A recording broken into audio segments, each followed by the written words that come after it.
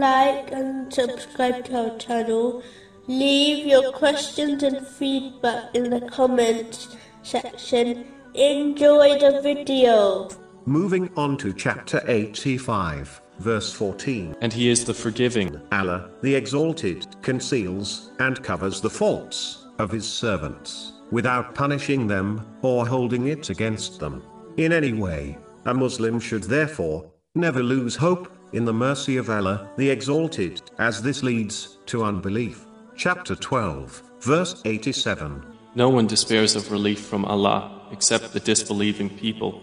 A Muslim should understand that the forgiveness of Allah, the Exalted, is unlimited, while their sins will always be limited. The limited can never overcome the unlimited. But it is important to note, this applies to the one who repents sincerely, not the one who continues sinning, believing that they will be forgiven. This is merely wishful thinking, not hope in the forgiveness of Allah, the Exalted. Muslims should act on this name by overlooking and forgiving the mistakes of others. It is logical to understand that if one desires the forgiveness of Allah, the Exalted, they should learn to forgive others. Chapter 24, verse 22.